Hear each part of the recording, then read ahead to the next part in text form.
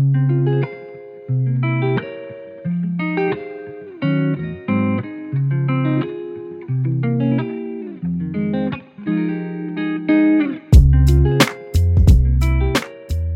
back, everyone. Episode 64 of Totally Talking Sports, coming at you over Zoom. We're back to doing Zoom probably for the next little while, at least probably till Timmy gets back. But still better timing this week, actually on a Thursday, not on a Friday again. So that's nice. It's going to be a very football-centric episode again because there's a lot going on in football right now. We are 1 week away from the Super Bowl. Got some coaching stuff to talk about, so we got a lot going on. But before we get into anything, Kyle, how you doing? I am doing all right, my man. Again, like same thing as last week, just working from home. We're actually going back to work at the office next week. Okay. So bittersweet. I feel cooped up here a lot, but I like working from home.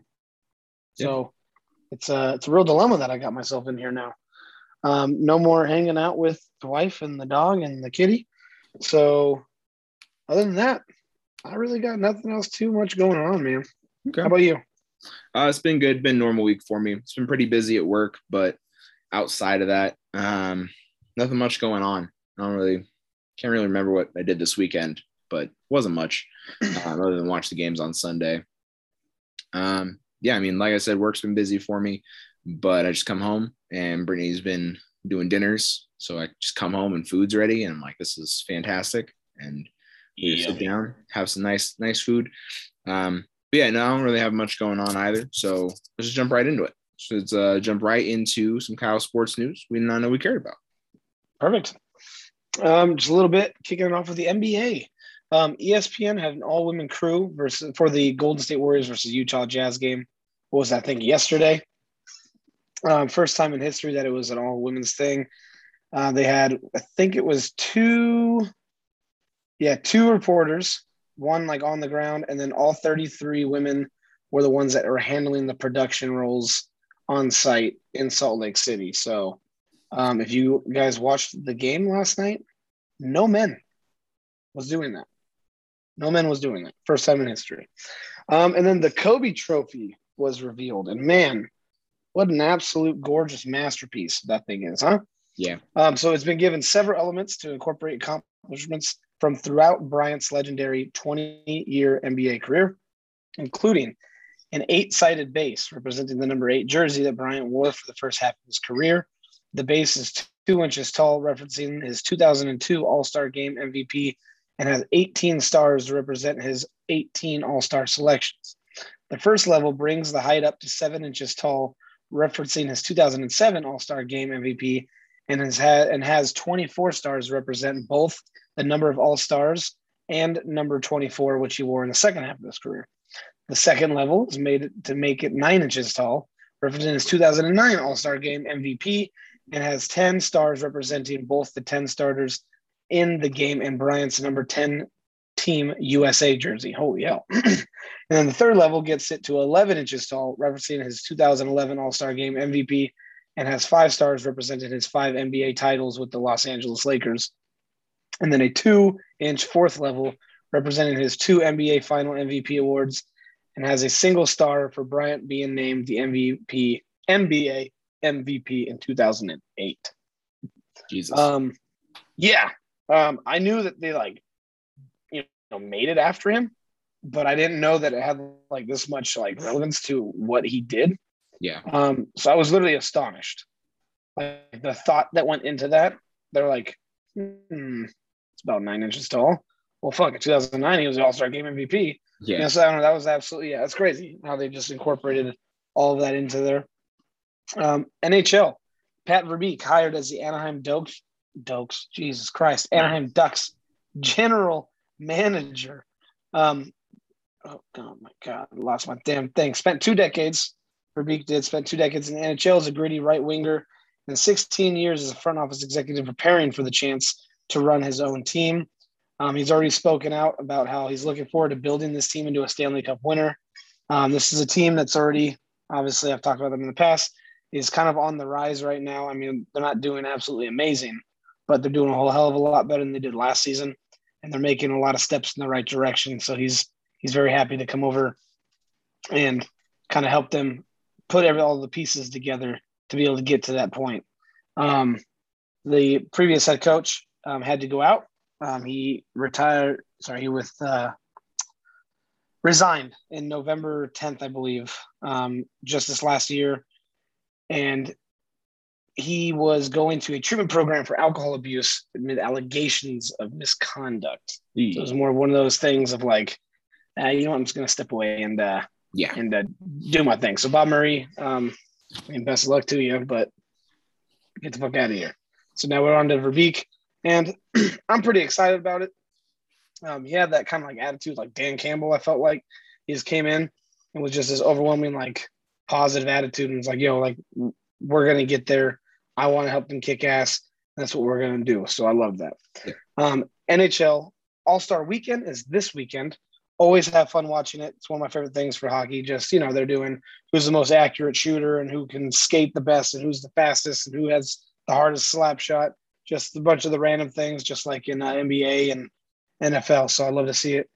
And then the man that has been dominating all season, Ovechkin, will be out for the All-Star Weekend due to COVID.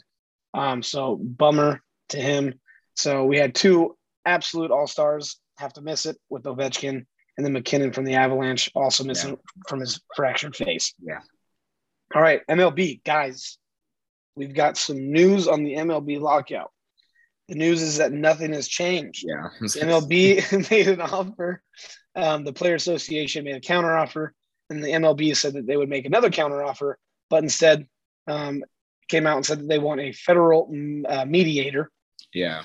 I typed down meditator, so I had to correct myself right there. Mediator. But yeah, so I think I'm just gonna make this my topic next week, because there's more to dive into with like the details of what the offers were, and I'm hoping that something else kind of unfolds in next week, just to get a little bit more of an in-depth update for all of the listeners. Yeah, because right now it's like spring training is most likely getting pushed back. So yeah, it's like I think it's like almost going to be a certain here pretty soon. Yeah. And that was like why they're calling these people in this, because they're like, hey, hopefully they'll help us come up with some resolution. It's like, but it doesn't seem like you guys want to budge, and it doesn't seem like they want to budge when for what they're asking for. So I don't know. It's again, hopefully it's going to end soon so we can actually see some spring training, but I don't know. It's looking a little iffy right now. Yeah. Bouncing over to golf. Last week was the Farmers Insurance Open. What an absolute goddamn electric tournament that it was, coming down to a very close. I mean, the difference between the 20th person in first place was only 5 strokes, which I know it's a lot, but goddamn, that's a lot of people that are in that gap. Yeah. So Luke List, I didn't know who the fuck that was. I'll be honest. I've never heard of Luke List, but he came up and was able to tie it with Will Zalatoris to send it into OT. And then Luke List shot a 4 on the 18th, and Will shot a 5 on the 18th. So Luke List walking away with 1.5 mil and got 500 FedEx points for him right there. So, I mean, dude, shout out to Luke List. Yeah. Again, didn't know who the fuck you were, but you climbed the list. Yeah. And then currently this weekend, as it started today, we got the AT&T Pebble Beach Pro-Am. Ooh. Defending champion Daniel Berger. I don't even see him on here, so he ain't doing so hot so far on the opening day. But right now it's Tom Hogg at -9. Then we got the Irishman Seamus Power at -8, and then we got a double weight tie for third with Jonas Blixt and Austin Smotherman. Seamus Power. I've heard of none of these people, but Seamus Power might be my new favorite golfer of all time. Man, I just want to. His name is just Siemens Power in my book from forever. But that is exactly how I'm going to reference that is Siemens Power. So, my man at tied for second, and then we're going into the weekend with that. So that one again, so far from what I've seen, no absolute, massive big names. We got oh shit. When I got Jordan Spieth all the way down, tied for 33rd. Ooh, It was the biggest name that I saw so far in the top ones. And then going into NCAA football, we got Harbaugh announcing that he will return to Michigan. sure. I was surprised. I did not think that was going to happen. I think he'll get his ass mollywomped this season.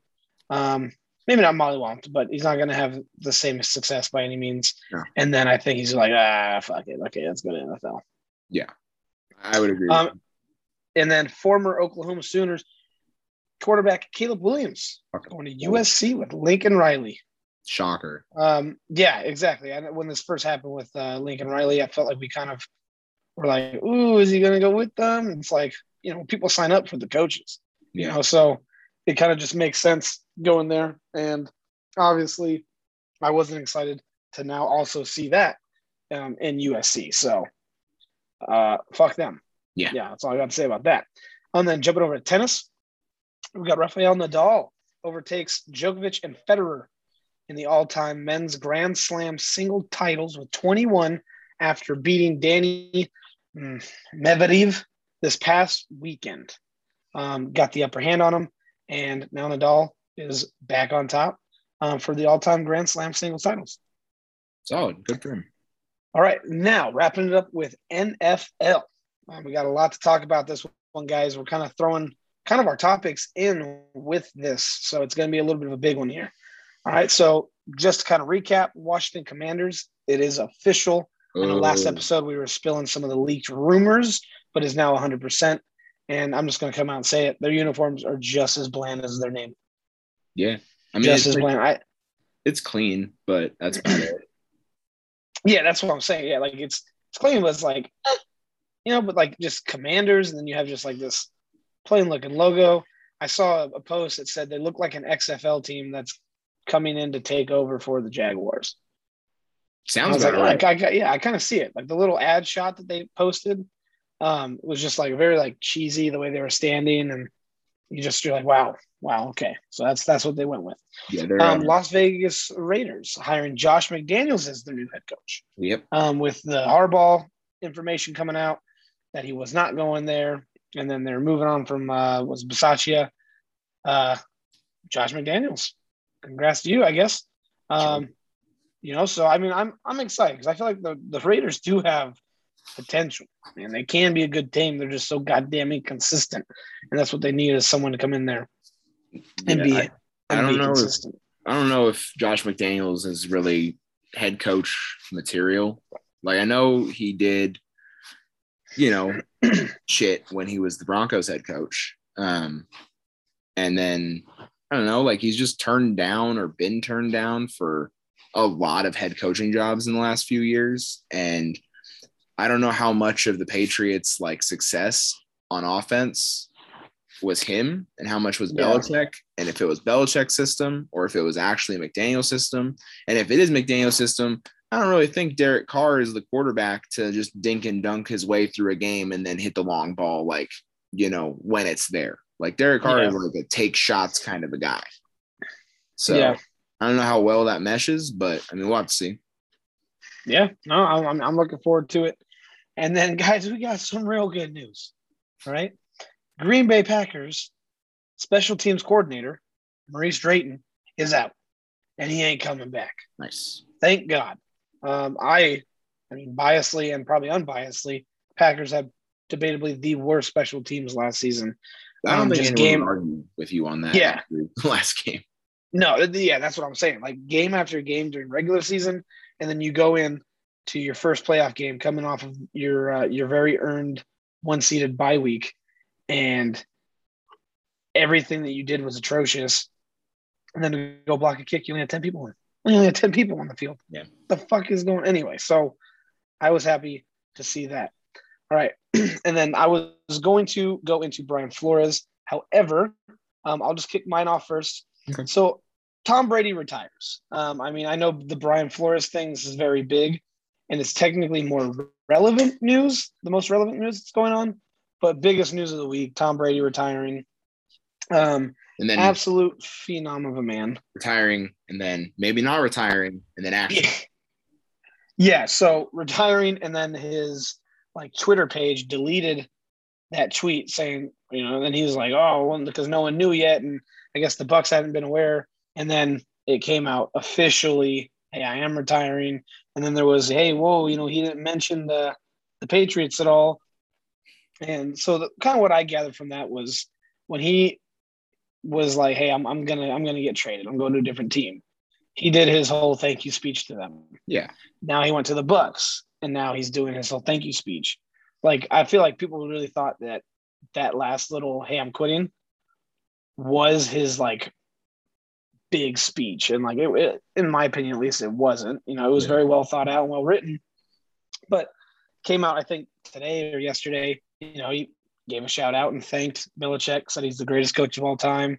And, said, hey, Patriots, like, I'm always going to have love for you guys. So Tom Brady's doing Tom Brady things, being the guy that everyone kind of, used to hate him. And then it just came to that point where you couldn't not respect the history that you were watching every single season. It didn't matter who he had on his team. He had a chance to make it to the Super Bowl. And then if he made it to the Super Bowl, goddamn, he only lost to shitty quarterbacks in the Super Bowls. Yeah. 2 to Eli and then 1 to Nick Foles, which Nick Foles, the GOAT for backups, but it is what it is. So I'm just going to go over a little bit, some of his stats, right? And just going to go over some of the NFL records that he holds after retiring. So he has 7 Super Bowl wins, which is first. He has 10 Super Bowl appearances, which is first. He has 5 Super Bowl MVPs, which is first. He has, and by the way, never mind, I'll get to that one. His NFL MVPs, he has 3 of them. That's tied for second. He has 15 Pro Bowl selections, which is first. 316 games started, which is first.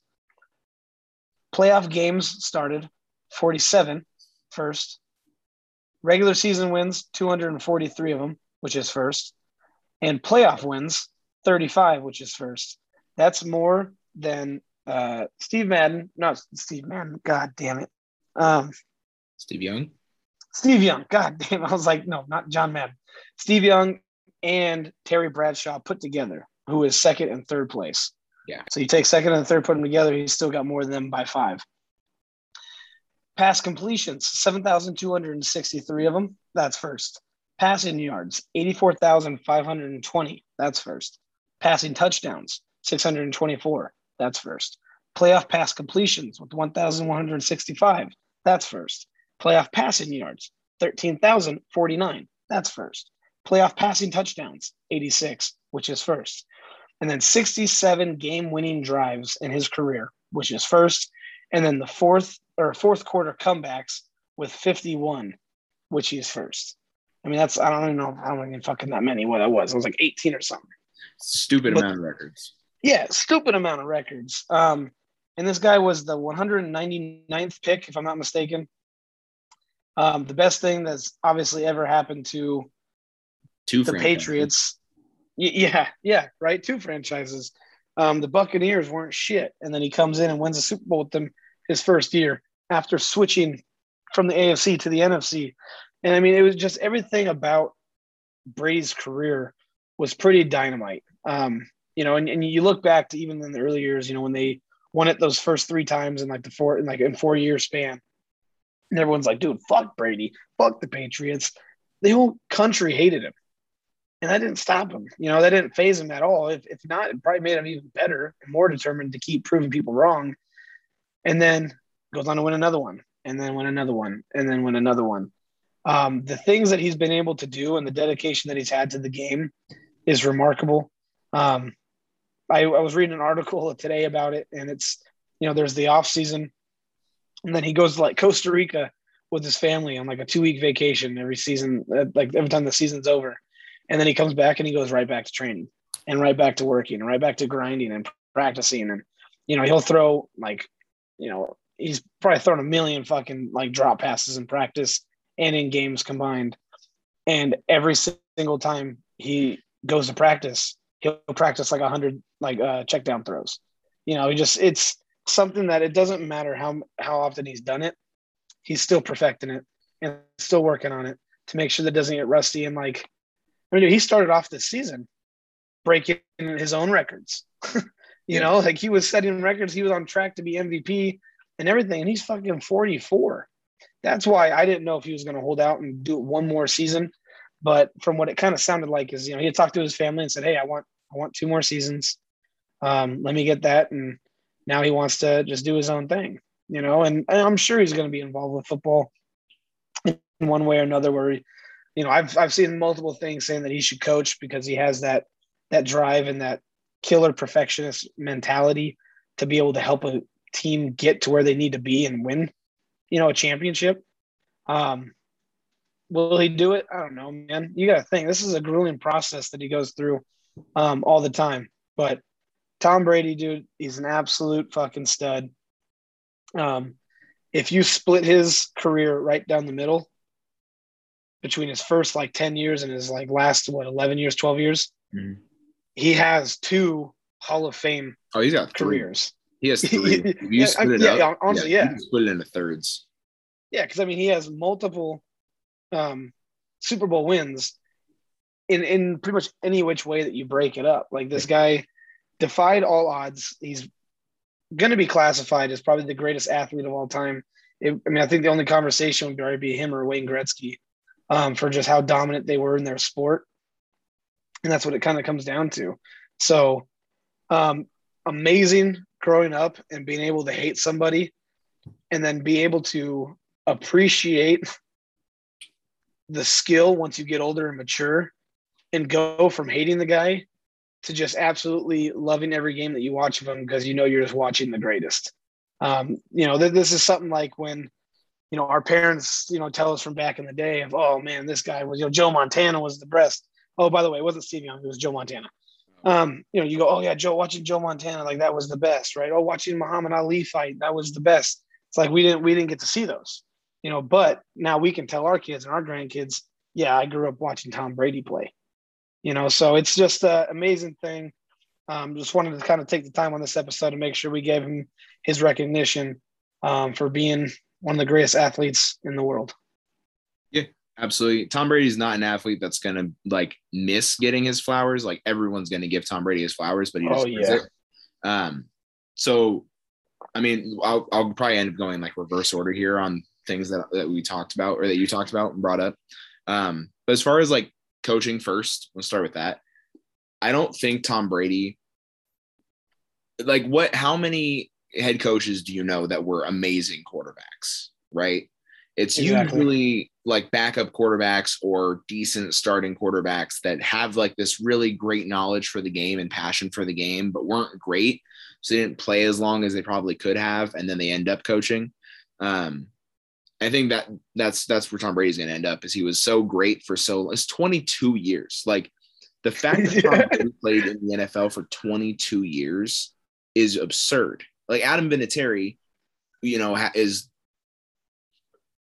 statistically probably the greatest kicker of all time, right? I mean, Justin Tucker will surpass him, I think, and will be the greatest kicker of all time. Yeah, but currently, but right now it's Adam Vinatieri. Adam Vinatieri only kicked for 20 years.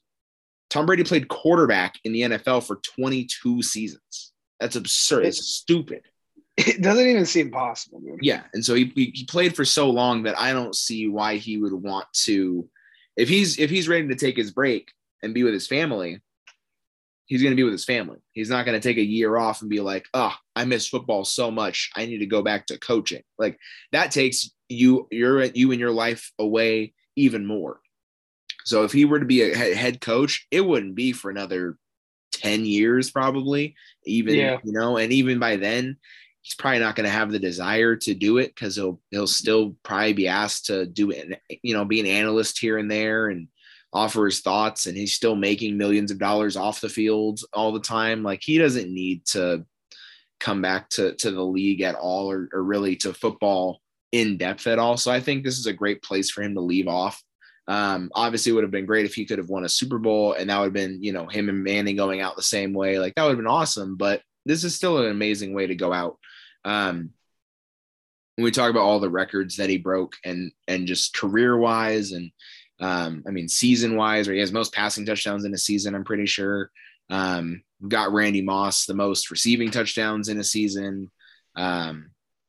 Like in his first year with Randy Moss, which is like, imagine what he could have done if he had amazing talent at receiver for his entire 22 years. Like if he had 2007, I think. Yeah. And everyone talks about Mahomes, the number he's putting up now. And it's like, yeah. And they're like, oh, Brady's got to watch out. And it's like, right. But also Tom Brady didn't have the best tight end in the NFL when he walked into the league. He didn't have the most dynamic wide receiver in the NFL ever. Like, he made do with what he had. It'd be like if Derek Carr was doing the same shit with Hunter Renfrow and Zay Jones. Yeah. And you'd be like, oh, okay. Yeah, no, that's impressive. But he's not. That's very true. Yeah. So it's different levels to it. Like, yeah, the level of success. And when you talk about the number of Tom Brady played 3 extra seasons worth of playoff games. He played 47 playoff games. That's 3 NFL seasons. Like, that's ridiculous.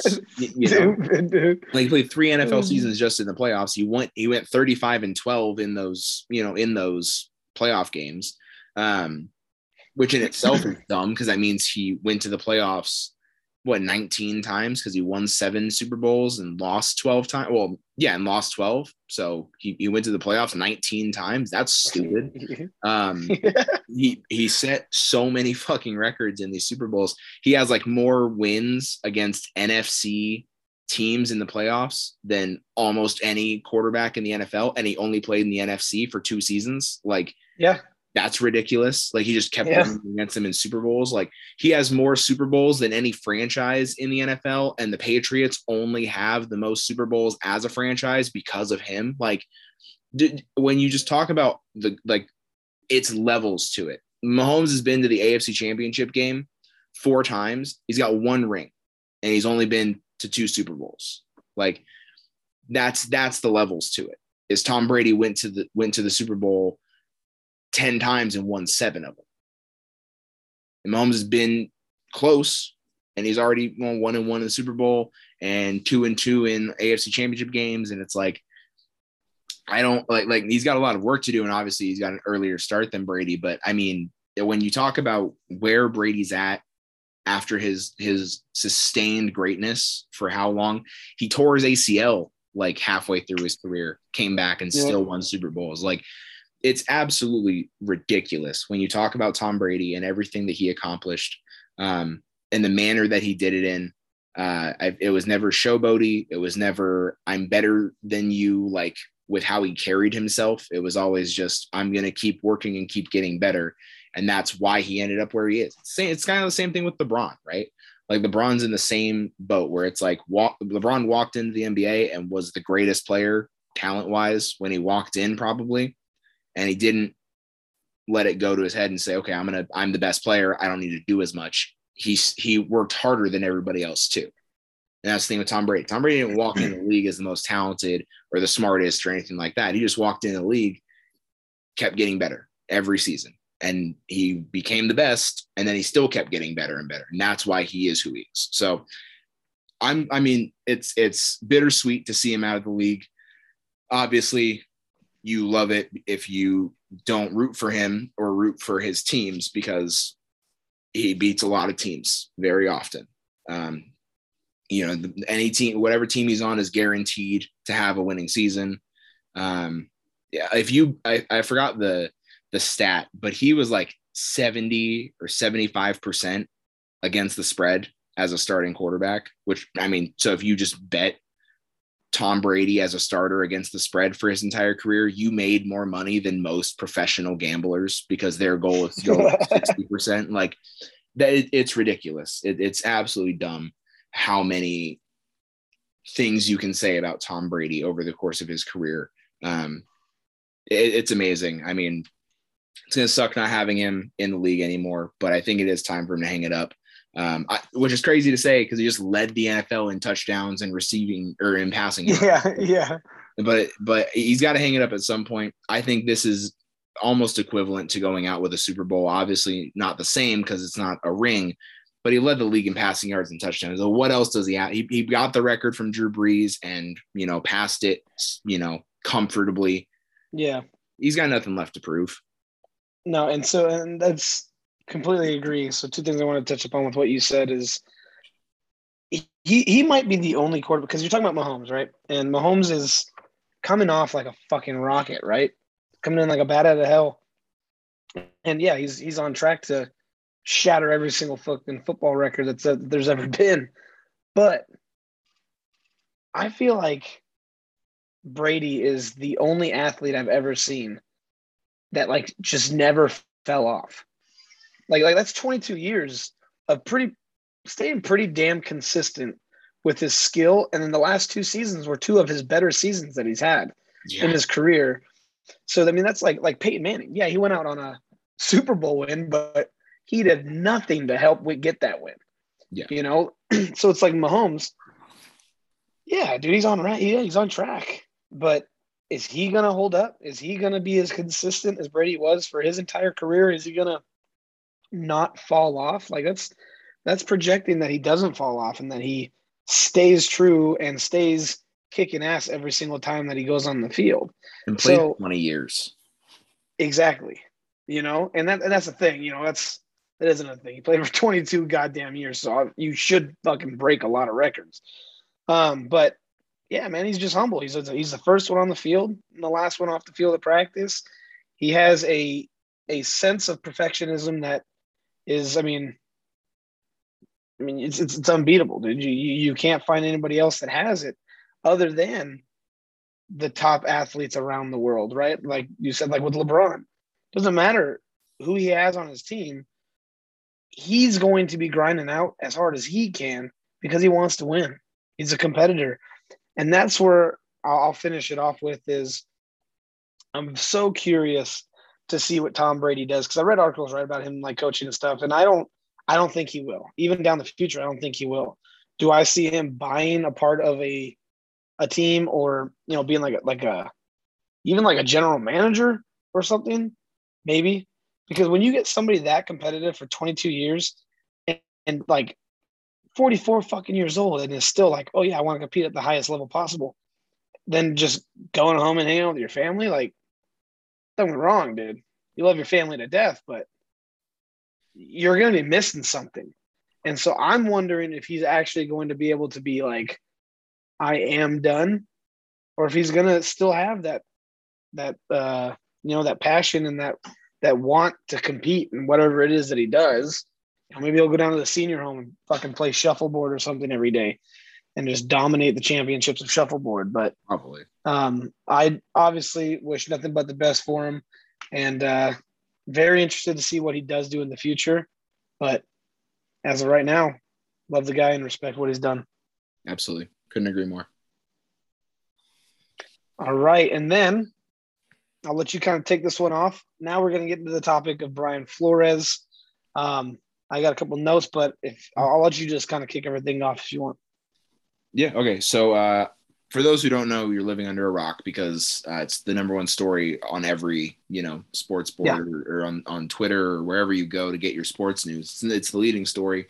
So Brian Flores, just, you know, was recently fired by the Miami Dolphins in a weird move, right? Because he had to just come off a winning season where he improved the team, first team to start out like 1-7 and finish with 8, you know, wins, and, you know, got the team into a much better spot than where they were last season, despite a kind of weird quarterback situation and lots of questions. And then it comes out that is more off the field issues with him and the GM and him and the quarterback in Tua, right? There's more relationships. Yeah. That's what led to the firing, not really his performance as a coach, which in itself is pretty stupid. And then just this past week, Brian Flores files a class action lawsuit against the Miami Dolphins, the New York Giants, as well as the Denver Broncos for allegations of racism in the hiring process, as well as probably with just his employment process with the Miami Dolphins. Some of the allegations are that when he interviewed for the Broncos head coaching job, first I'll go in timeline order here. When he interviewed for the Broncos head coaching job, that John Elway and the other members that showed up for the interview were an hour late and hungover. and like they weren't there to take the interview seriously at all. He said he was on time. They all showed up late, obviously hungover, didn't really care, didn't take it serious. So I don't know why he would make that kind of an allegation if there was like really no truth to it. Maybe not to that extent. Maybe it was a little bit more in his head. Like they weren't necessarily drunk, but I imagine they probably did show up an hour late, and they probably did show up not caring whether they were drunk or hungover or not. That's not the point, but it's how they treated the process. And then when he's with the Dolphins, alleging that they offered to pay him $100,000 bonus per loss in itself for a league. That leads into more questions beyond just front office situations with why the NFL draft process is the way it is, and why it just is a tankathon, because it's whichever team has the worst record gets the number one pick. So why wouldn't you just lose games on purpose? And obviously he's a man of pride and honor, and so he wasn't going to just lose games on purpose, because he would probably still have gotten fired if he did that, and they would have said, well, we compensated you for losing anyways, so you're welcome, on his way out. Turns the situation around and still gets fired, which is very upsetting. And then the big one is with the New York Giants. He released text messages between him and Bill Belichick, where Bill Belichick essentially congratulated him on, getting the Giants job. And Brian Flores was like, whoa, that's news to me. I'm really hoping that I get it. That'd be great. But Bill Belichick, if I'm Brian Flores, I'm sitting there going, Bill Belichick, probably very much more connected in the league than I am. So he would probably hear about this first before me. And then when Bill Belichick texted him and said, what I'm hearing from Buffalo and New York is that you're their guy. And that's what made Brian Flores click and go, probably not talking to the right guy here. And asking straight up, are you talking to Brian Flores or Brian Daboll? And Bill Belichick saying, I fucked up. That's my bad. I meant to text Brian Daboll. I should not have texted you. That's on me. And Brian Flores is like, thanks anyways. But the reality behind that is not that Brian Flores thought he got a job and in reality it went to a white guy. The reality is that the Giants already knew they were hiring Brian Daboll, and they still went ahead and interviewed Brian Flores. And it made it feel like you weren't interviewing him because you genuinely thought he was going to be a guy you would want for your job. If you already decided who you wanted for the job and they ended up hiring Brian Daboll anyways, if you already knew who you were going to hire, why are you still interviewing other candidates? Unless it's just to comply with the Rooney Rule so that you don't get fined. Exactly. That's where the issue comes in. Obviously fucked up situation all around. Of course, all three teams came out, denied all the allegations. Broncos said that they had a timeline of events that went against what Brian Flores said. I don't know how you just have a timeline of events unless they're going to release footage of everyone showing up to the meeting on time. Because I think Brian Flores has literally said what time the meeting was and what time he walked in. So then Broncos would have to say oh, we have security camera footage of the meeting, and here's of John Elway showing up on time. That would probably do it for them, but I don't know. They're just denying it and have their own timeline of events. So whatever that is. The Dolphins, Hugh Jackson came out and said the Browns offered him money to lose games on purpose. Which I don't doubt, because Hugh Jackson was the first coach to go 0-17 or 0-16 2 years in a row. So wouldn't surprise me at all about that one. But the more you dig into it, this was just a timeline of events and everything that Brian Flores has alleged. And the thing that made me the most upset with this, because hearing all of it, I'm like, yeah, all of this makes kind of a lot of sense. I got upset because the NFL came out within 2 hours of him saying all of this and said that all of his claims were without merit.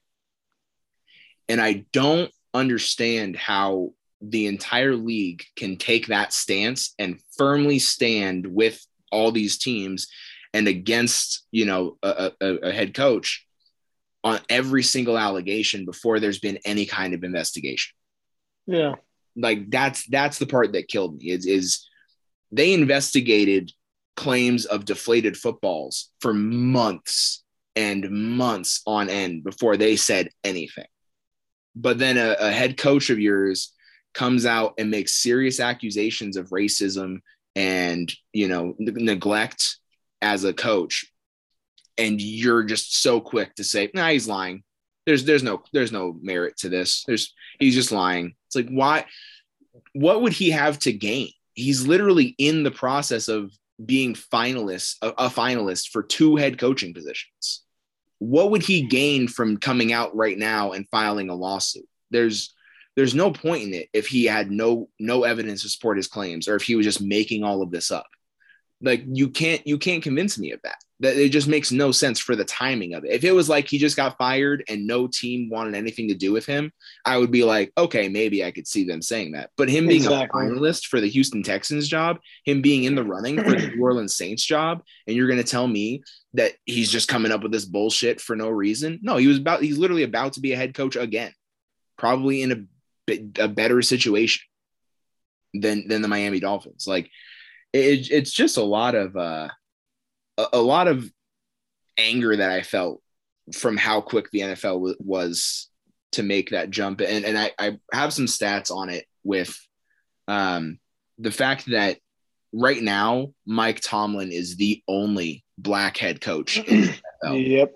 I think this season there were 3 and 2 of them got fired for no reason, I would say. Brian Flores obviously got fired from the Dolphins after turning the team around, and David Culley got fired as the Houston Texans head coach.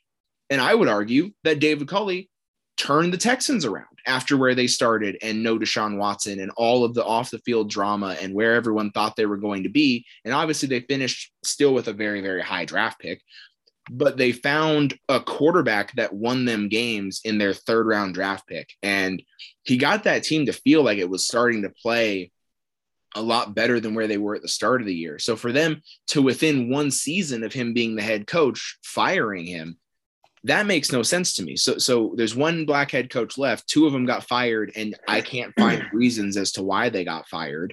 There's only 3 black GMs in the entire NFL. There's 32 teams. Out of the last, I think it was 129, the last 129 head coaching vacancies, 15 have been filled by African-American head coaches, which is 11%. That doesn't make any sense why there's only 11% of head coaches out of the last 129 that have been black when the Rooney Rule has been in effect for 19 years. If you're actively interviewing people as the best candidates, that number would be higher, because it's not like 11% of the guys that were interviewing were black. I would venture a guess that it's a lot more. I don't know. I just think the numbers don't really back up the NFL in making these claims. And I think that Brian Flores is going to be a long drawn out situation. I'm hoping that he gets a head coaching position. I would hope it's with either the Texans or the Saints. The Texans would be probably very smart to hire him, but their organization, their owner, a lot of this stuff comes down to ownership. I think that's the real issue. It's not with the NFL. I think if people think this is the NFL's fault and an issue with the NFL, that's where they're wrong. Because at the end of the day, the NFL can make you interview minority candidates, which is already fucked to begin with, that they have to implement a rule that says you can't just interview white people. You guys have to do more than that. But sorry, what I was saying is at the end of the day, just because they're interviewing people of color or minorities doesn't mean they're going to hire them. They're just doing it so they don't get fined. So interesting to see where it goes out. But Kyle, what are your thoughts? No, dude. So I completely agree with you. I didn't have pen and paper, so I was trying to mentally keep track of all my fucking notes. So, yeah, and that was another thing too is about the amount, right? So Mike Tomlin being the only one, and like you were saying, the other two got fired, and we all said the Texans were going to be the worst team this season, right? Or at least we said it was at least be one of the bottom feeders, and they were actually able to kind of surprise us in a way. On the guy's first year, you guys literally had no future. And so it was like, wow, really? 1 year, that was it? And then the same thing with Brian Flores. He's been there for 3 seasons. 2 of them were winning seasons. But again, the conflicts outside of it. But so that leaves Mike Tomlin, Washington's head coach, just beat cancer. Fucking Ron Rivera. He's the only Hispanic coach. And then Robert Saleh. He's the only Muslim American head coach. So the other 29 teams are all white head coaches. And that's another thing is that there's a lot of mixed race with, coordinators and stuff. But the stat that I saw on it is a lot of coordinators and head coaches are previous players, right? And it's, the stat that I read was that 70% of the players in the NFL are African American. So it's like it's not like you were saying, it's not like there's only 11% that are going out for in interviewing. There has to be a ton that are doing it. So that, I mean, it definitely is an issue. And then Belichick, man, did he fuck up? Yeah. Big fuck up on his end. And I didn't like that he signed it off with BB. That to me, I did not like it. I was like, reminds me of that was AB releasing his text with Bruce Arians, and Bruce Arians really ending his text with, "This is BA, give me a call." And it's like, you guys had each other's phone number for like 2 years. Why are you telling him who you are? Yeah. No, it was hella weird seeing like the BB. But yeah, no, man, and like it's pretty crazy to me, and it was like you said, he didn't really have anything. I mean, he had everything to lose. I'll put it that way. Flores did by coming out with this. He even said, he goes, "I understand this might jeopardize me ever coaching the NFL again." He goes, "But it's a real issue." And yeah, if he went 0-16 and it was like, "Yeah, I'm not going to get a job anywhere." Well, hey, you guys are all racist. That's why I got fired. Then it'd be like, okay, still have to look into it more than what the NFL even did with these kinds of accusations.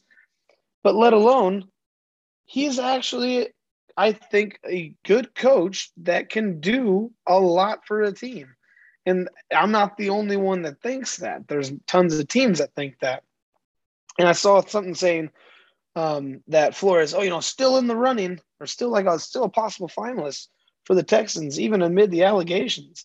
And I'm like, well, fuck, the Texans are not just going to drop him because of that, because then they'd be under fire too. So, I don't know who he's going to go. Oh my God, I was like burped, almost threw up. I don't know who he's going to be going with, who is going to get the offer with either the Texans or the Saints. But it's looking like Texans, right?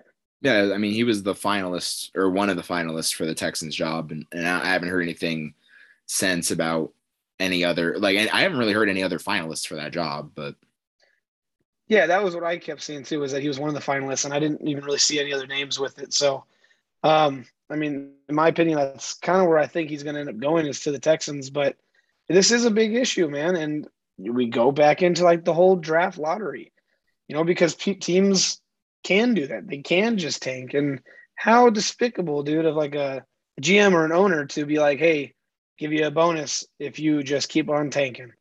It's like, where's your pride, man? That's crazy to me. I wouldn't on the Lions. Depending on the draft class, I think they should have tanked that game against us, because then they could have got the number 1 pick. That'd be a little bit different. But to say, "Hey, I'll give you $100,000 for every single game that you lose," it's like, wait, whoa, what? That's not why I'm here, dude. I'm a coach because I want to fucking win. I want to try and turn a team around, not because I want to lose just for the money. It's absolutely nuts to me. So I think what Brian Flores is doing is amazing, because it's obviously an issue. It has been an issue for a long time. Like you were saying with the Rooney Rule, 19 years. This obviously became a thing because it was so bad. So they're like, okay, cool, we'll do this. And then the Belichick thing, hey, I hadn't even interviewed yet, so I didn't know I was going to get it. Well, yeah, that's what I've been hearing. He's like, well, are you thinking about the other guy? Yeah. So, I mean, I kind of didn't know really what else to add to that. So I kind of repeated a lot what you said, but I mean, it's just crazy how bad it is and how bad it still is overall this time. And I think with this going on, I mean, it should theoretically really change some stuff and make them do a deep dive into the league and see what the bigger issue is and see kind of what else they can do. Because for me, it's a hard one to kind of fix, though, too, because you have the Rooney Rule, which in theory would be the one to fix this. But I mean, what else can you do? Say, hey, you have to hire a black head coach. Like, so I don't really know what the solution is here other than just people not being racist. I mean, that's kind of the only solution. Yeah, that's the thing. I think the change that needs to happen is one. I was thinking about it, and it's a change that can't happen for decades because it has to be with ownership. There has to be more diversity in ownership. It's all a bunch of old white men.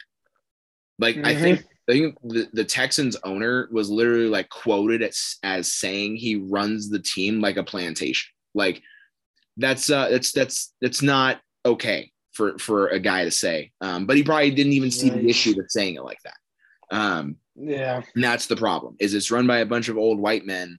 And if they're racist, they're going to be racist. You making them interview a couple minority coaches doesn't make them all of a sudden not racist. They're still not going to hire those guys. I take issue with the fact that if I had to pick the hottest coordinator right now in the NFL that should be up for head coaching positions, it's Eric Bieniemy, and it's the Kansas City Chiefs offensive coordinator. I don't think anyone in the NFL would argue, or anyone that watches NFL football would argue, that the Chiefs offensive coordinator should be up for way more head coaching positions. And I understand that the Chiefs go deeper into the playoffs than most teams, and so a lot of these teams that are looking to hire new head coaches are going to sit there and say, we have to wait longer to even interview this guy. And if we miss out on him, we might miss out on our second and third and fourth guys as well, because they all got hired because we waited so long. So a few of those teams jumping a little early and saying, yeah, we took the second best guy because we didn't want to miss out on the best guy and have to take the fourth or fifth best coach available. So I understand that. But the number of teams, I haven't even heard of him interviewing for any head coaching positions this season. Last season, he interviewed for like 2 and didn't get them. I don't know if he turned them down or what it was, but I haven't even heard of him interviewing with any teams. And there's still multiple teams that need head coaches, right? If you're the Chicago Bears, you're hiring. They hired the Colts defensive coordinator, right? I think. Yeah. You hired the Colts defensive coordinator.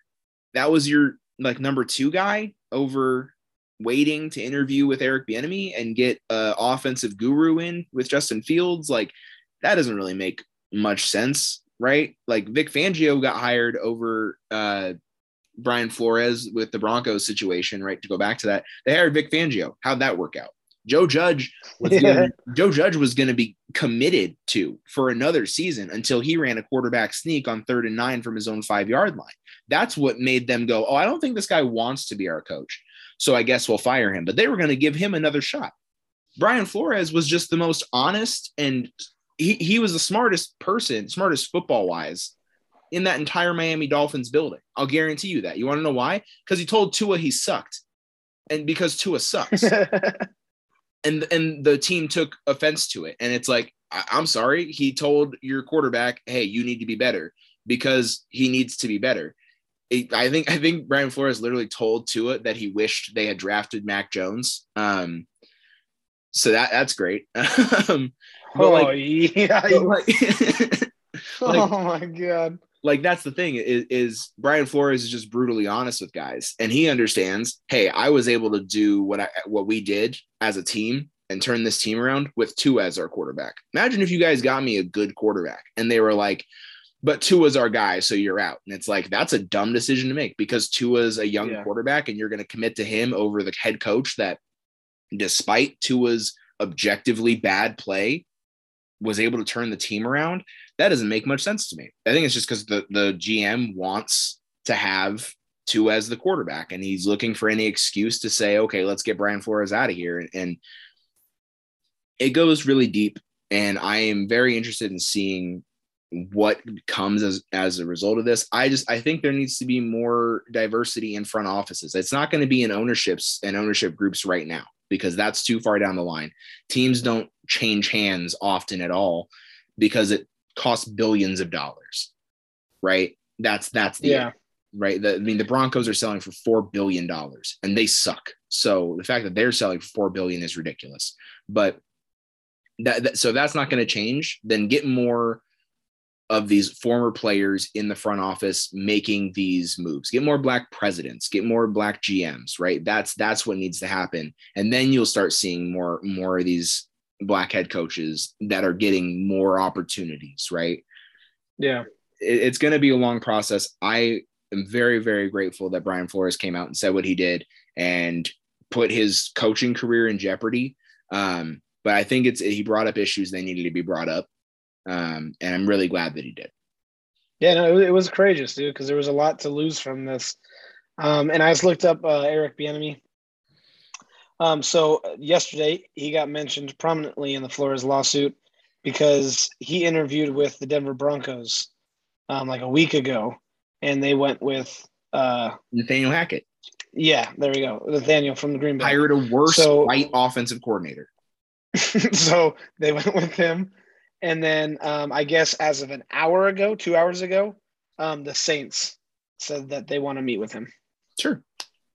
But so that's it. But yeah, exactly. It's ridiculous. But I've also heard that he's said no. Like I've heard that he's been denying it for like the past couple of years. Yeah. But we should still be saying, seeing, oh, Jags asked, Texans asked, Saints asked, Giants asked.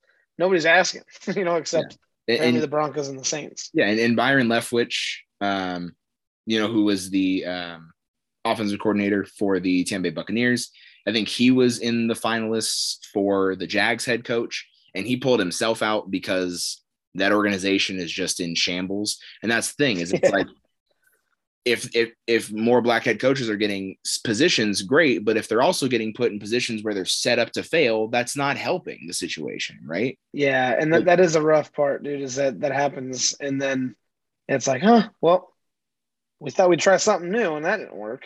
Yeah. Like, well, yeah, your fucking team's dog shit. Yeah.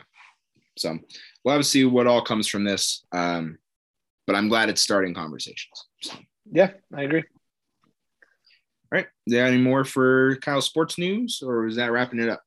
No, that wraps it up, dude. Let's jump into those fucking killer games last weekend. Absolutely. 2 phenomenal championship games. So I watched AFC championship game with Brittany, and she didn't really care. She wasn't like too into it for like the first 2.5, 3 quarters, I would say. And then the game got towards the end and the Bengals started making their comeback, and she was sitting up edge of her seat watching the game because that's the kind of game it was. But yeah, let's kick it off with the AFC championship game. Chiefs come out absolutely on fire, just dominating the Bengals from the opening kickoff, march down the field, opening drive, get a touchdown. They had the ball 4 times in the first half. They scored 3 touchdowns and finished their last drive at the 1-yard line on a poor decision. But dude, that changes the whole game in my opinion. I agree. So keep going. No, I agree 100% with you. No, let's go right there because for or whatever end goal it was, 3rd and goal, 2nd and goal, whatever. And Mahomes makes a bad decision. There's no arguing. It's a bad decision to throw the ball behind the line of scrimmage to Tyreek Hill in the open field with no timeouts. Gets tackled in bounds, clock runs out, can't kick a field goal, can't get any points. I think. And like to pick someone to give the ball to, though, in that exact situation, even though it was dumb, it's Tyreek Hill, right? That's who you want, because that's the guy that we've talked about numerous times that will run back 5 yards to gain 1 yard. And so it's like he can do anything with it, but for the Bengals to make the stop and to not let them score and make it 28-10 going into half, I think that lit a little fire under the Bengals' ass, dude, going into that fucking locker room at halftime.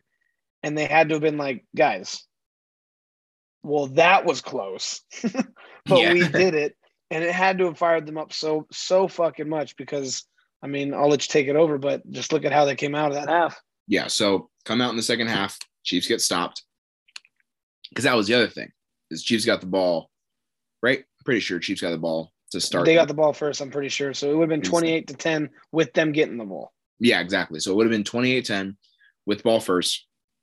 Instead, they have to punt because they came out flat. And I think that's the thing, is they came out flat and they never picked back up, right? So like I said, they had the ball 4 times in the first half, 3 touchdowns, one that should have at least resulted in a field goal, realistically should have resulted in a touchdown. And then in the second half, they had the ball 1, 2, 3, 4, 5, 6 times. 6 times in the second half, 3 points. That's the difference. And as much as you give credit to the Cincinnati Bengals for their defense stepping up, I think that play right before halftime got to Patrick Mahomes way more than it should have. And he started questioning everything because every throw in the second half was just off, just missed, or it was, taking just too long to get the ball out of his hand. And he gets sacked way more. And I mean, obviously both quarterbacks were making ridiculous plays, avoiding sacks and making throws. Yeah. But the decisions that you saw Patrick Mahomes make towards the end of the game, when they had to settle for that field goal, they could have got a touchdown on that last drive, and they had to settle for a field goal because Patrick Mahomes took a 30-yard sack, and he fumbled on it. What are you, literally? I think Jim Nantz even said, he was like, last thing you can have here is, he's like, as long as you don't fumble the ball, he's like, don't take a sack and fumble it. And then he takes a sack and fumbles it on the next play. And you're like, what? Just throw the ball away. What are you doing? Live to fight another play. But you taking a sack and fumbling, and now you have to kick this longer field goal. Obviously, Bucker still makes it, but you put your team in a worse position because you just kept trying to make things happen when nothing was there. Doesn't make any sense. And I think a lot of it just falls on Patrick. All of it falls on Patrick Mahomes, if I have to be brutally honest. Yeah. So what was that game? I think 2 years ago with the Bills and Josh Allen, where it was like to get into the play. I think it was against the Colts, maybe, but it was the same thing where they were going back and forth, and then he ran back and got sacked for -20 and took him out of field goal range, and so they weren't able to kick the field goal anymore. And then it was this major thing. That's what it kind of looked like to me. That was Josh Allen's first year in the NFL, and the Chiefs came in the first half and did exactly what we projected them to do. I said Chiefs will win by 10, and they went into the first half 21-10. And then for them to only score 3 points on 6 possessions after having the absolute dynamite first half that you just had, where you guys manhandled them in every single way. And the only thing that didn't go your way was getting stopped at the 1-yard line.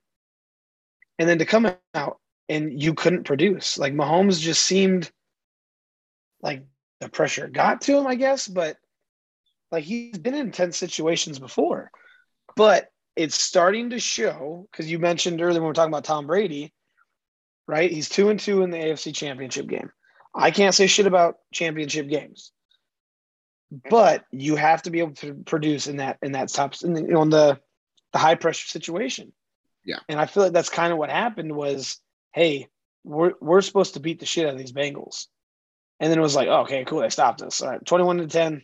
Fuck, I fucked up. I should have just, I should have played it safe. I should have done something. I should have threw it away so we could kick the field goal, yada, yada, yada, whatever went through his head. But then it came out, and then the Bengals scored. And then it was like, okay, I'm going, why are they catching up? We're supposed to be beating the shit out of them. And then they, kick a field goal, whatever, because they went for 2, right? I think. Yes, They went for 2. And it was like, oh my God, fuck, dude. And then I think the pressure just kept getting to Mahomes.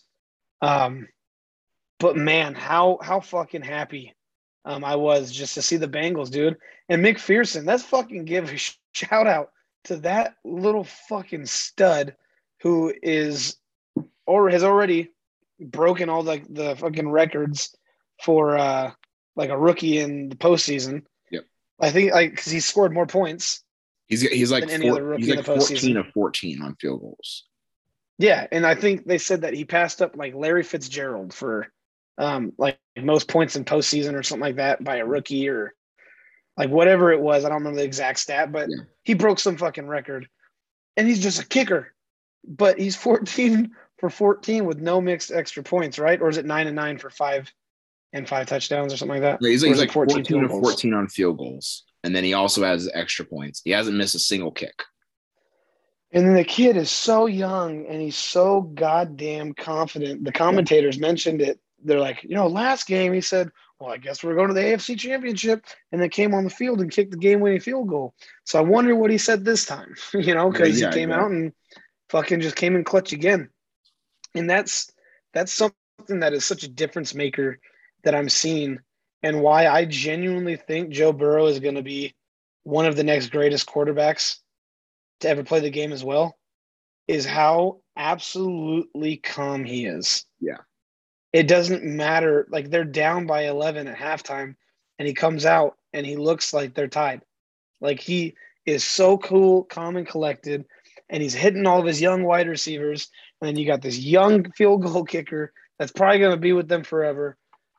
This team, like we said, so it's actually kind of funny because we've been saying this team is going to be so deadly. This team is going to be so deadly. And here they are at the fucking Super Bowl on his rookie year. So I was very, very happy to see the Bengals' success.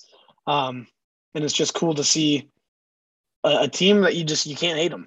You can't hate them. You got to love Joe Burrow. You got to love Jamar Chase. You got to love even their fucking kickers. Yeah. So very cool to see the Bengals win that game. Yeah, absolutely. So, and the thing is, I talked a lot about the Chiefs, and I didn't really talk about the Bengals that much. And I think it's because, Joe Burrow had a good game, and the offense played pretty good, right? Pretty, like, consistently decent. Well, I mean, they obviously played a lot better in the second half. Only put up 10 points in the first half, but when you look at the actual drives and Joe Burrow's numbers, like Joe Burrow went 23 of 38, respectable, 250, 2 touchdowns, a pick. That's good numbers, right? Like, it's nothing ridiculous. Patrick Mahomes threw for 25 more yards, 3 more completions on 1 more attempt. So he had better completion percentage. He had more passing yards. He had more passing touchdowns. Like, Joe Burrow didn't outplay Patrick Mahomes. I feel like Patrick Mahomes just dropped off so bad and made so many more mistakes in the second half, because Mahomes in the first half exceeded what Joe Burrow did in the entire game, essentially. Yeah. And the thing is how you respond in certain situations. And that's what got to me. So in the second half, when Patrick Mahomes threw his first interception, unfortunate, right? It was on a screen pass and it just gets picked off. And it's an unfortunate place to throw a pick. And you go, all right, that's a little rough. And so the Chiefs only had to go 27 yards, and they did. They got their touchdown and makes the game a lot more interesting. And then Joe Burrow threw a pick on the Bengals' next drive. He threw a pick on the first play on a comeback route, I think, to Jamar Chase. And L'Jarius Sneed jumped the route and picked it off. And you go, all right, what are they going to do? And the Chiefs go 3 and out, losing 4 yards. And it's like, that's the issue. It's not that the defense wasn't there. It's not that the rest of the Chiefs weren't there making plays. It falls on the quarterback. When you just look at the drives and the length of these drives, right? First half, Chiefs go 84 yards, 75 yards, 72 yards, 80 yards. And then in the second half, 16 yards, 17, 7, -2, -4. And then they get a 49-yard drive to kick a field goal at the end to tie it and send it to overtime. And then they go 3 and out in overtime when they get the ball first. And as much as you want to talk about Mahomes throwing a pick late, it was a glorified punt. That pick didn't make a difference to me. If they would have punted the ball, the Bengals would have marched down the field and kicked a field goal. Wouldn't have made a fucking difference. That second pick isn't what lost in the game. What lost in the game is the fact that they didn't do shit other than one drive the entire second half. Yep. And it's not like Joe Burrow had an amazing half because he threw one touchdown. And the Chiefs still made the Bengals settle for 2 field goals in the second half. It's on to the Chiefs offense. It's completely the Chiefs offense. And Mahomes has to eat that. And I don't know if off the field distractions really played that much into it. I just think he has to be mentally more tough. If you're going to be one of the greats in this league, like he's getting paid $500 million. He's the highest paid player in the history of the NFL. If you're going to get paid like that and you're supposed to be the next guy for the face of the league, you have to be more mentally tough in these situations because Tom Brady would never respond like this. Peyton Manning would never respond like this. Joe Burrow, who's he's played 3 less seasons than Patrick Mahomes, showed so much more calm under pressure. So much more calm. And Joe Burrow only started a year and a half in college in a new system and was benched for the first 3 years of his career. Like, you can't like Patrick Mahomes. Nuts. Patrick Mahomes just has to be more mentally sound. Even in the Chargers Raiders game, last game of the season, Justin Herbert showed so much more resolve at the end of that game, after playing not well at all for the first 3.5 quarters, and then he leads 2 drives when he needs to most. Yep. So Mahomes, you got to be more mentally tough. It's on you. It's on you. And he's the face of this team. He's the face of the future of the NFL. He has to understand it's on him, completely on him. But still, an electric ending to the game. I didn't really care who won. I wanted to see a great game. I think the Bengals going to the Super Bowl is the best outcome we could have asked for, though. Yes, easily. Yeah. I mean, the Bengals, Joe Burrow, Jamar Chase, the defense just is like gritty as fuck. They just have a bunch of young, confident guys that you want to root for. And they're going to be great for a long time. I really think they will. So great game all around. Electric finish. Great comeback from the Bengals. I don't have any more comments. Do you? No, great game. And let's talk about the next big one that our buddy wasn't here to watch it with, but we know he was watching it. Oh, absolutely. He was. So Rams-Niners was, it was just more boring. I felt like it just kind of felt like not a lot was happening in the game. So, I mean, obviously the Niners get up 10-7 going into the half. And it was, not an amazing, like the first half was all right. It wasn't anything crazy. I mean, you go 10-7, it was a nice touchdown to Cooper Kupp, right? It was a great pass to Cooper Kupp. That's great. It was an answer to a amazing pass to Jimmy G. Or sorry, not to Jimmy G. From Jimmy G to George Kittle. It was a great play by George Kittle. Obviously, I think George Kittle does things like that. But that was it. Like, there wasn't a lot of highlights. I felt like it was just a lot. I mean, the Rams missed a field goal. Debo had I'm sorry. I'm too far into this. The first touchdown was the one it was a long ass drive, still to Cooper Kupp.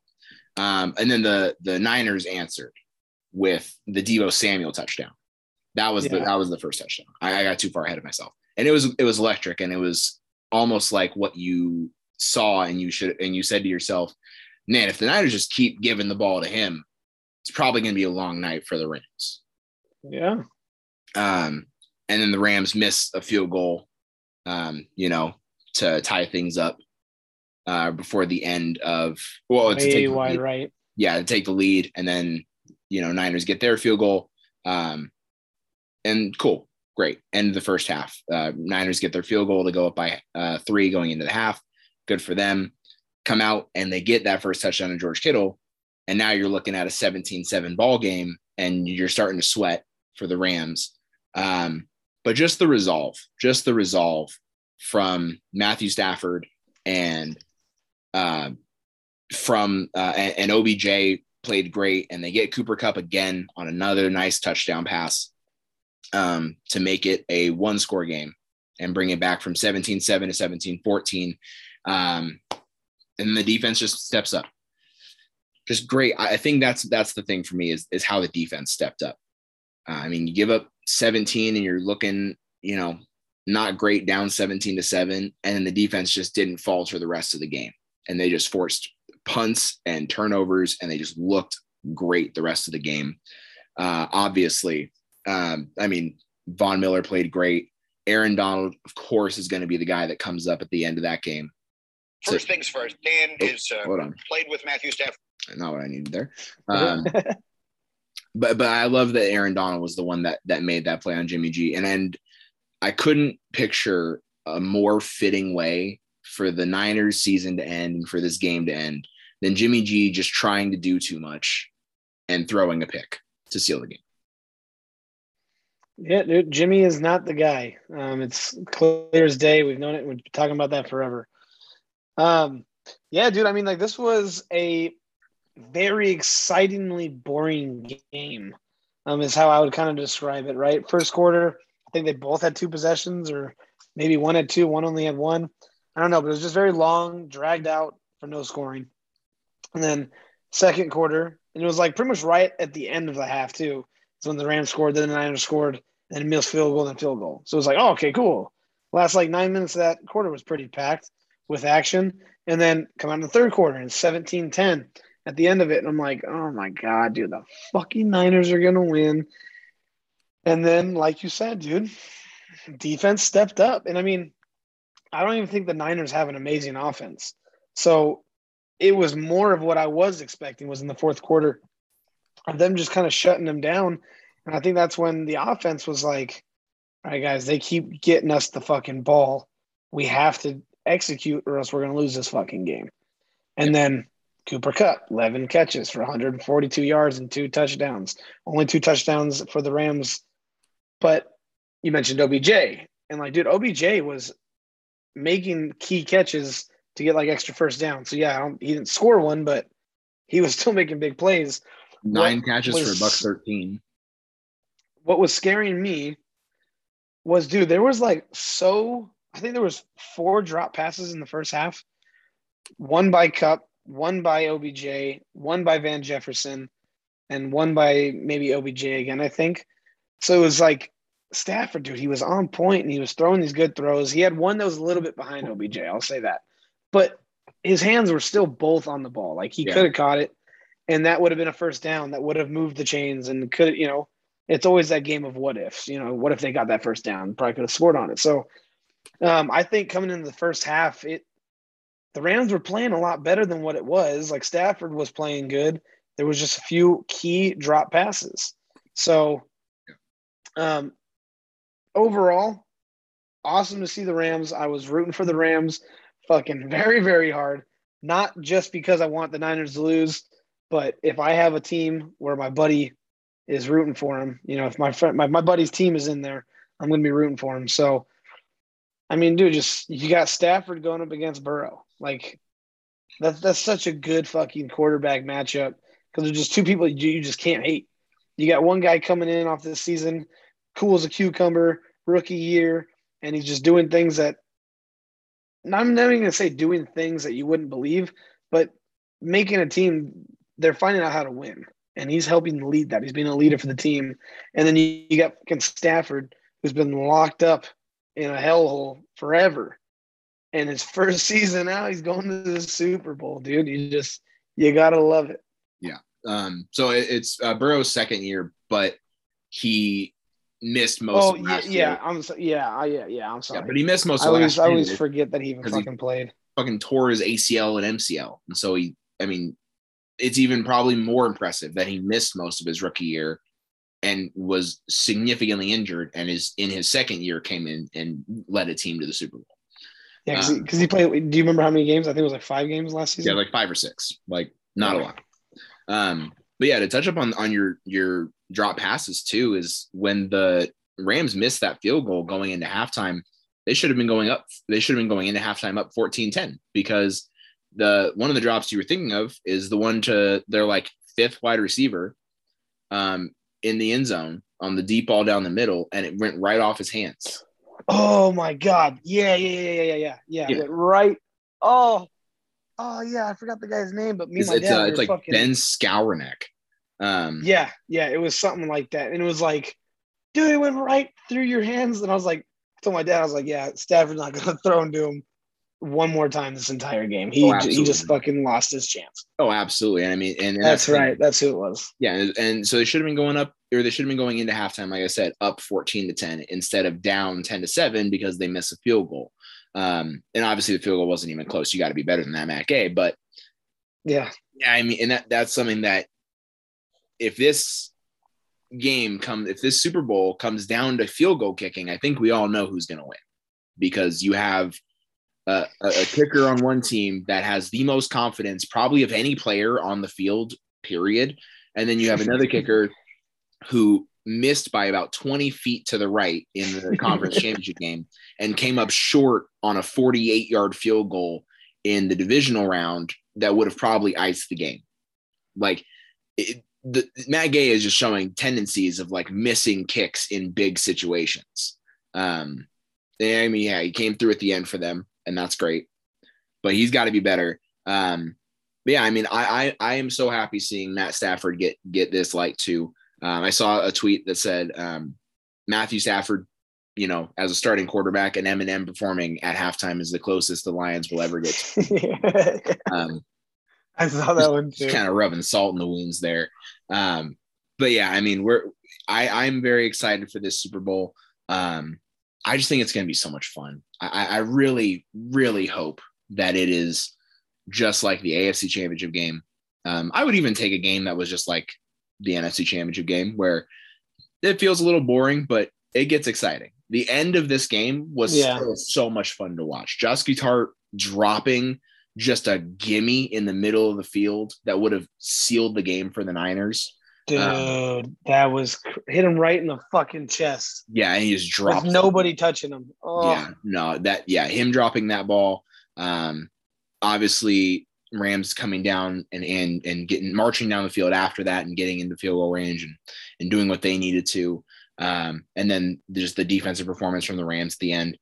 I think the Super Bowl has potential to go either way. The Super Bowl has potential to be amazing offensively. And, either if Jalen Ramsey is following Ja'Marr Chase all over the place, T. Higgins can go off, right? Because that's what happened in the championship game. The Chiefs focused so much on locking up Ja'Marr Chase, and T. Higgins lit them up the entire game.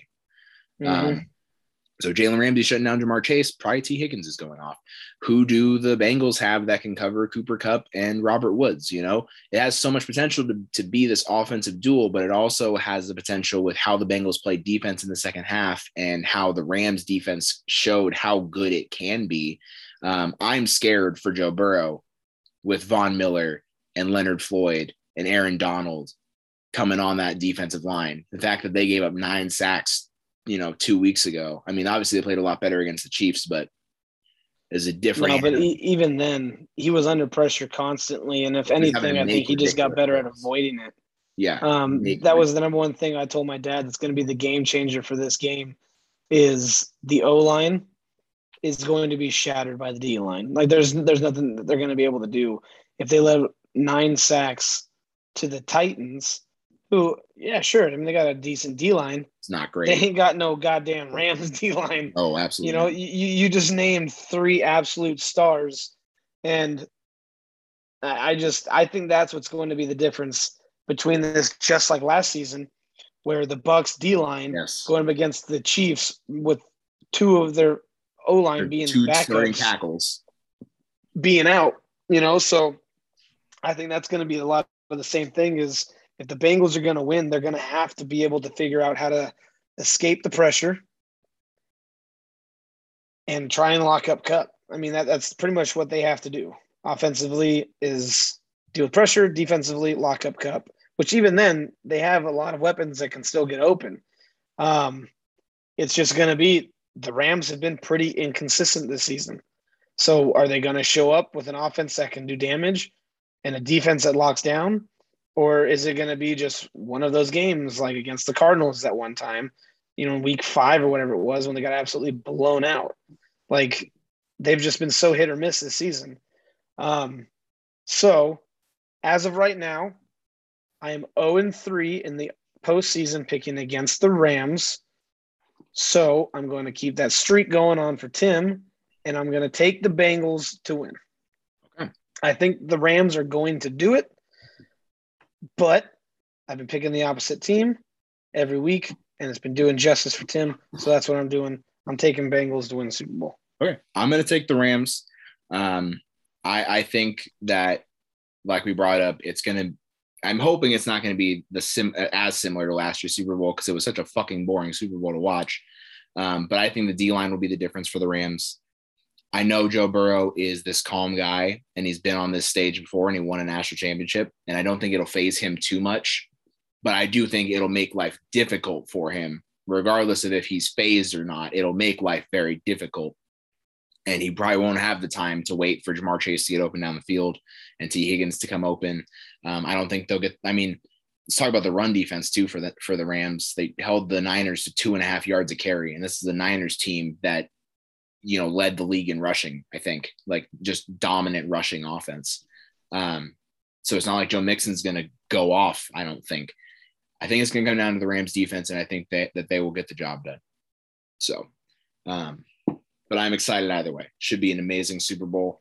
I think everyone's just thrilled with the outcome of the championship games and what we ended up with, because it was feeling in the first half of both of these games like, okay, we're going to be getting a Chiefs-Niners Super Bowl. Rematch. Yeah. So I'm glad we're really good. All right. Yeah, I completely agree. Sorry. I think it's going to be – I think it definitely has potential to where it could be a blowout. If the Bengals aren't able to do anything offensively, but I'm really hoping and I'm really thinking it's going to be a good game. Absolutely. Can't wait for it. We got Pro Bowl this weekend, so no one cares about that. We got skills competition. That was today. No one cares about that. So Justin Jefferson won the dodgeball game. Cool. By catching one of the balls one-handedly.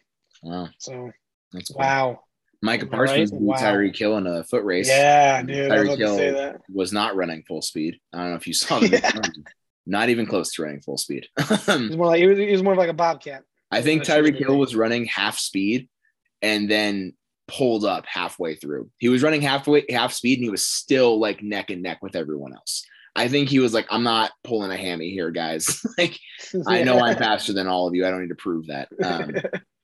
So that's cool. Pro Bowl this weekend. That should be fun. I'm glad I get to see Justin Herbert in it. That's pretty cool. But everyone's just looking forward to next Sunday. So we can't wait for that. That wraps it up for NFL talk, though. We don't got topics, obviously. We covered those essentially in sports news. So let's jump into segments. Boom and bust. What do you got? I got 2 and 2. I got 2 and 2. Look at us. My fucking guy. Look at us. Right, you want to go first? Want me to go first? Which one? All right, my first one is just going to be Matthew Stafford. The dude deserves it all. He's been a great quarterback. We've said that for years. We've always said he's not the issue. In Detroit and Tanner, I know he was sad to kind of lose him because he knew Stafford wasn't the issue. But, man, just to see somebody with such greatness and then not even really be relevant after Calvin Johnson retired and he just had nobody to throw the ball to like ever. And then now his first season away, goes onto the Rams. We all talked about how absolutely deadly this team could be. And sure, they were pretty inconsistent, but guess what? They're in the Super Bowl. His first season with them, and the Rams proved that first-round picks mean nothing if you get elite players. So Matthew Stafford finally making it. First off, getting a playoff win, let alone 3 of them to now make it into the Super Bowl. Just absolutely booming for him. Absolutely. I will be on a similar page, and I will say Sean McVay is my first boom because of his coaching tree as well. Obviously, Sean McVay is one of the best young head coaches in the NFL. Him, Kyle Shanahan, Matt LaFleur, all those guys coming from the same coaching tree. That's awesome in the first place. But Sean McVay, for last year, him to have Brandon Staley become the Chargers head coach and seems to be so successful already, and everyone on the team loves him. And then this year, both Raheem Morris as well as, I don't know the name of the offensive coordinator, but they're both finalists for the Vikings head coaching job. So even in a year later, he's got both of his coordinators are finalists for another head coaching job after he lost his defensive coordinator. He just keeps finding the right guys and putting them in great situations on top of getting himself to his second Super Bowl as a head coach in 4 years? I mean, not 4 years as a head coach, but second Super Bowl in like 3 years. Yeah. And he got there with Jared Goff in the first place, which is amazing. But yeah, Sean McVay, you're booming. Yeah, no, dude, I love that one. Second boom is going to be NFL fans. I feel like this was just such a great Super Bowl that nobody was upset with. I mean, obviously, other than like fucking Chiefs fans or Niners fans, but at the end of the day, you know, if one of your teams wasn't in the Final Four, I feel like this is the one you wanted. You didn't want the Niners and Chiefs rematch. You wanted to see the Bengals, who haven't won a playoff game in 31 years. And then you wanted to see the Rams because of Matthew Stafford and coming out and doing their thing. And now you're having a Super Bowl with two teams that, I mean, I guess the Rams kind of favored, but no one saw the fucking Bengals making it to the Super Bowl this year. So, yeah, I mean, I think everyone's pretty much happy with it, and they're all just ready to have a good game, and I think it will be. So, NFL fans, we're all booming. Yeah. My second boom is Joe Burrow, specifically for a quote after the game. They asked him if the win over the Chiefs proved that they weren't underdogs anymore, which is so annoying to say in the first place because they're literally in the Super Bowl. Like how they still have an underdog narrative. I'm so confused. But his response is what makes him my boom. His response was, yeah, I think we beat the second best team in the AFC twice. I just love that he referred to the Chiefs as the second best team in the AFC, which is facts because literally they are the second best team in the AFC because they lost in the championship. But just that's how you refer to them. And to bring up, we beat them twice. So say we're not really underdogs. That's just such a fucking he's just such a great fucking confident guy. I love the guy. Yeah, I love that one. All right, kicking off with my first bust. It's gonna be the Detroit Lions, man. Oh man. They've never been able to find a consistent solution to all of the heartache that has been within their franchise. I do think that they have a promising future coming up, but as it's played out previously, I mean, you had a quarterback that just wasn't able to succeed, never won a playoff game, and you lose him, and now he's in the Super Bowl his first year in a different team. Just really makes you guys look even worse. So, again, I feel like there is some positives coming their way here in the next, I don't know, probably 3-5 years with a nice little rebuild. Because with Dan Campbell, like, we'll see what he can do with it. And they just have to get time to be able to find an actual good quarterback and build their team. But for right now, you're busting. Yeah, love that. My first bust is hypocrisy in college basketball. This is a personal note for me as a Duke fan. Kyle, I know you don't know about the situation because you weren't really watching college basketball when this happened. But Grayson Allen is a player that played for Duke, and he was very much hated because he was good and white, and he went to Duke. And that's very much a combination for just hatred in college basketball. And he had some issues. He tripped a guy twice, and he got in a lot of trouble for it. Okay. And was literally crucified by just college basketball as a whole for doing so, which hey, listen, I understand it's not okay for you to trip people. It was a bit much for how much he got shit on for it.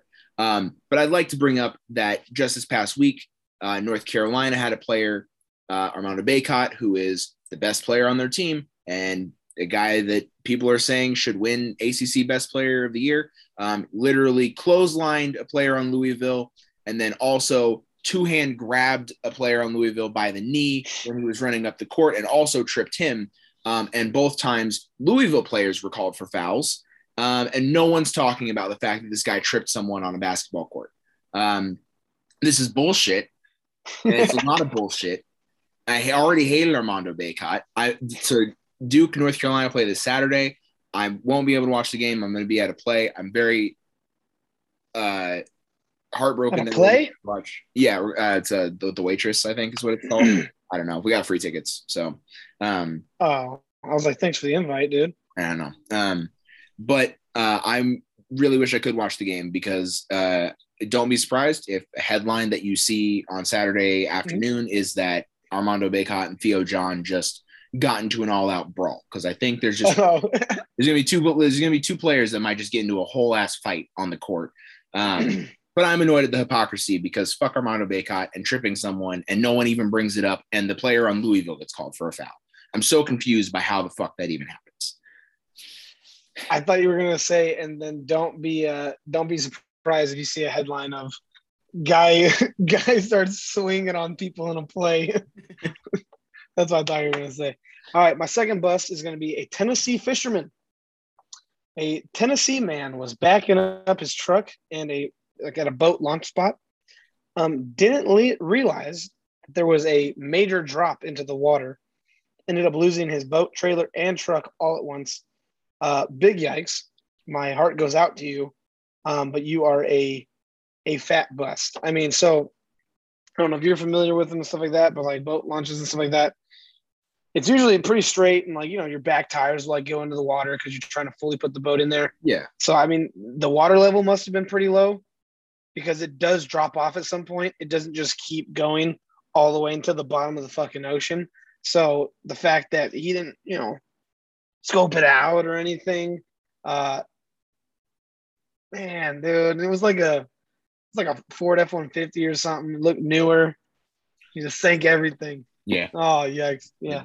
I shouldn't have been letting him back the truck up in the first place. Yeah, hell no. Yeah. All right. My second bust is the WNBA. For one reason in particular this time. I mean, I feel like they've been my bust multiple times, but they're my bust this week because they had recently announced that Becky Hammon, who was an assistant coach for the San Antonio Spurs and who was in conversations about potentially becoming the first female coach in the NBA, or head coach in the NBA, I should say, was named the head coach and general manager of the Las Vegas Aces. And it was announced that her salary would be exceeding $1 million a year, which is kind of sad. But that's what it was announced. The Supermax in the WNBA, so the highest paid players in the WNBA, is $250,000. So the head coach / GM is getting paid 4 times what the highest paid player in the entire league gets paid. If that doesn't tell you what's wrong with your league, I don't think you will ever figure it out. Because imagine if so Tom Thibodeau is like the president of basketball operations and head coach for the Knicks. Imagine if Tom Thibodeau was making $150 million a year as a head coach. He probably makes less than 10, which is understandable. That's a good amount for an NBA head coach. That's good. 4 times what the highest paid player in the league is making is stupid numbers. So yeah, WNBA, you're my bust. Who's the highest paid player right now in the NBA? In the NBA? Yeah. Was probably Dame or Steph, or probably Steph. Do you know how much off the top of your head? If you had to guess, 40 a year. Yeah, 40 something a year. So yeah, it'd be like it'd be closer to like 160. So yeah, so Kerr's making $160 million a year. Not even Curry, like Steve Kerr. Like Steve Kerr. No. Okay. Yeah, that's who I said. Kerr. Yeah. Yeah. Steph makes 45 a year. So $180 million is what the coach would be making. Yeah. Yeah, dude. It's something that people go, oh yeah, they don't pay the WNBA players enough. It's like, well, first off, obviously they don't bring enough revenue, but second, they don't know how to manage their fucking money. Yeah, exactly. They don't even know who they're supposed to be giving their money to. Yep. Holy shit. I did not know that. Well, yeah, fat bust, dude. Yeah. All right. Well, that wraps it up for Boom and Bust. I will leave us off before we head out. A little bit of breaking news. Jacksonville Jaguars just hired Doug Peterson as their next head coach. I fucking knew it, dude. I had a feeling. Yeah. So the Jaguars are going to be bad for another 5 years minimum. And when I say bad, I mean bottom of the league bad for another 5 years, because they hired Doug Peterson because he's the answer. He hasn't coached for like 2 years in the NFL. Well, why did he get a head coaching job? He hasn't even been an assistant coach. Where has Doug Peterson been doing for the last 2 years? Yeah, no, he got cut by the Eagles. Was it last season? No, I thought it was 2 years ago. I thought it was last season. So maybe 1 or 2 years ago. Either way. Because there was a thing, right, where like Jalen Hurts was like doing good, and then he just pulled him. And it was like after that game, they're like, yeah, all right, he's gone. Oh yeah, it was last year because they hired Sirianni and he's a retard. Yeah. So yeah, I mean, Doug Peterson hasn't even coached in the NFL in any capacity. He hasn't coached football in any capacity, I don't think, in a year. And the Jaguars were like, "That's our guy. That's our guy." Not one of our former quarterbacks that's been showing great promise as an offensive coordinator for the Bucs. Not anybody else. We're going to hire a guy who hasn't coached in a year. You love to see it.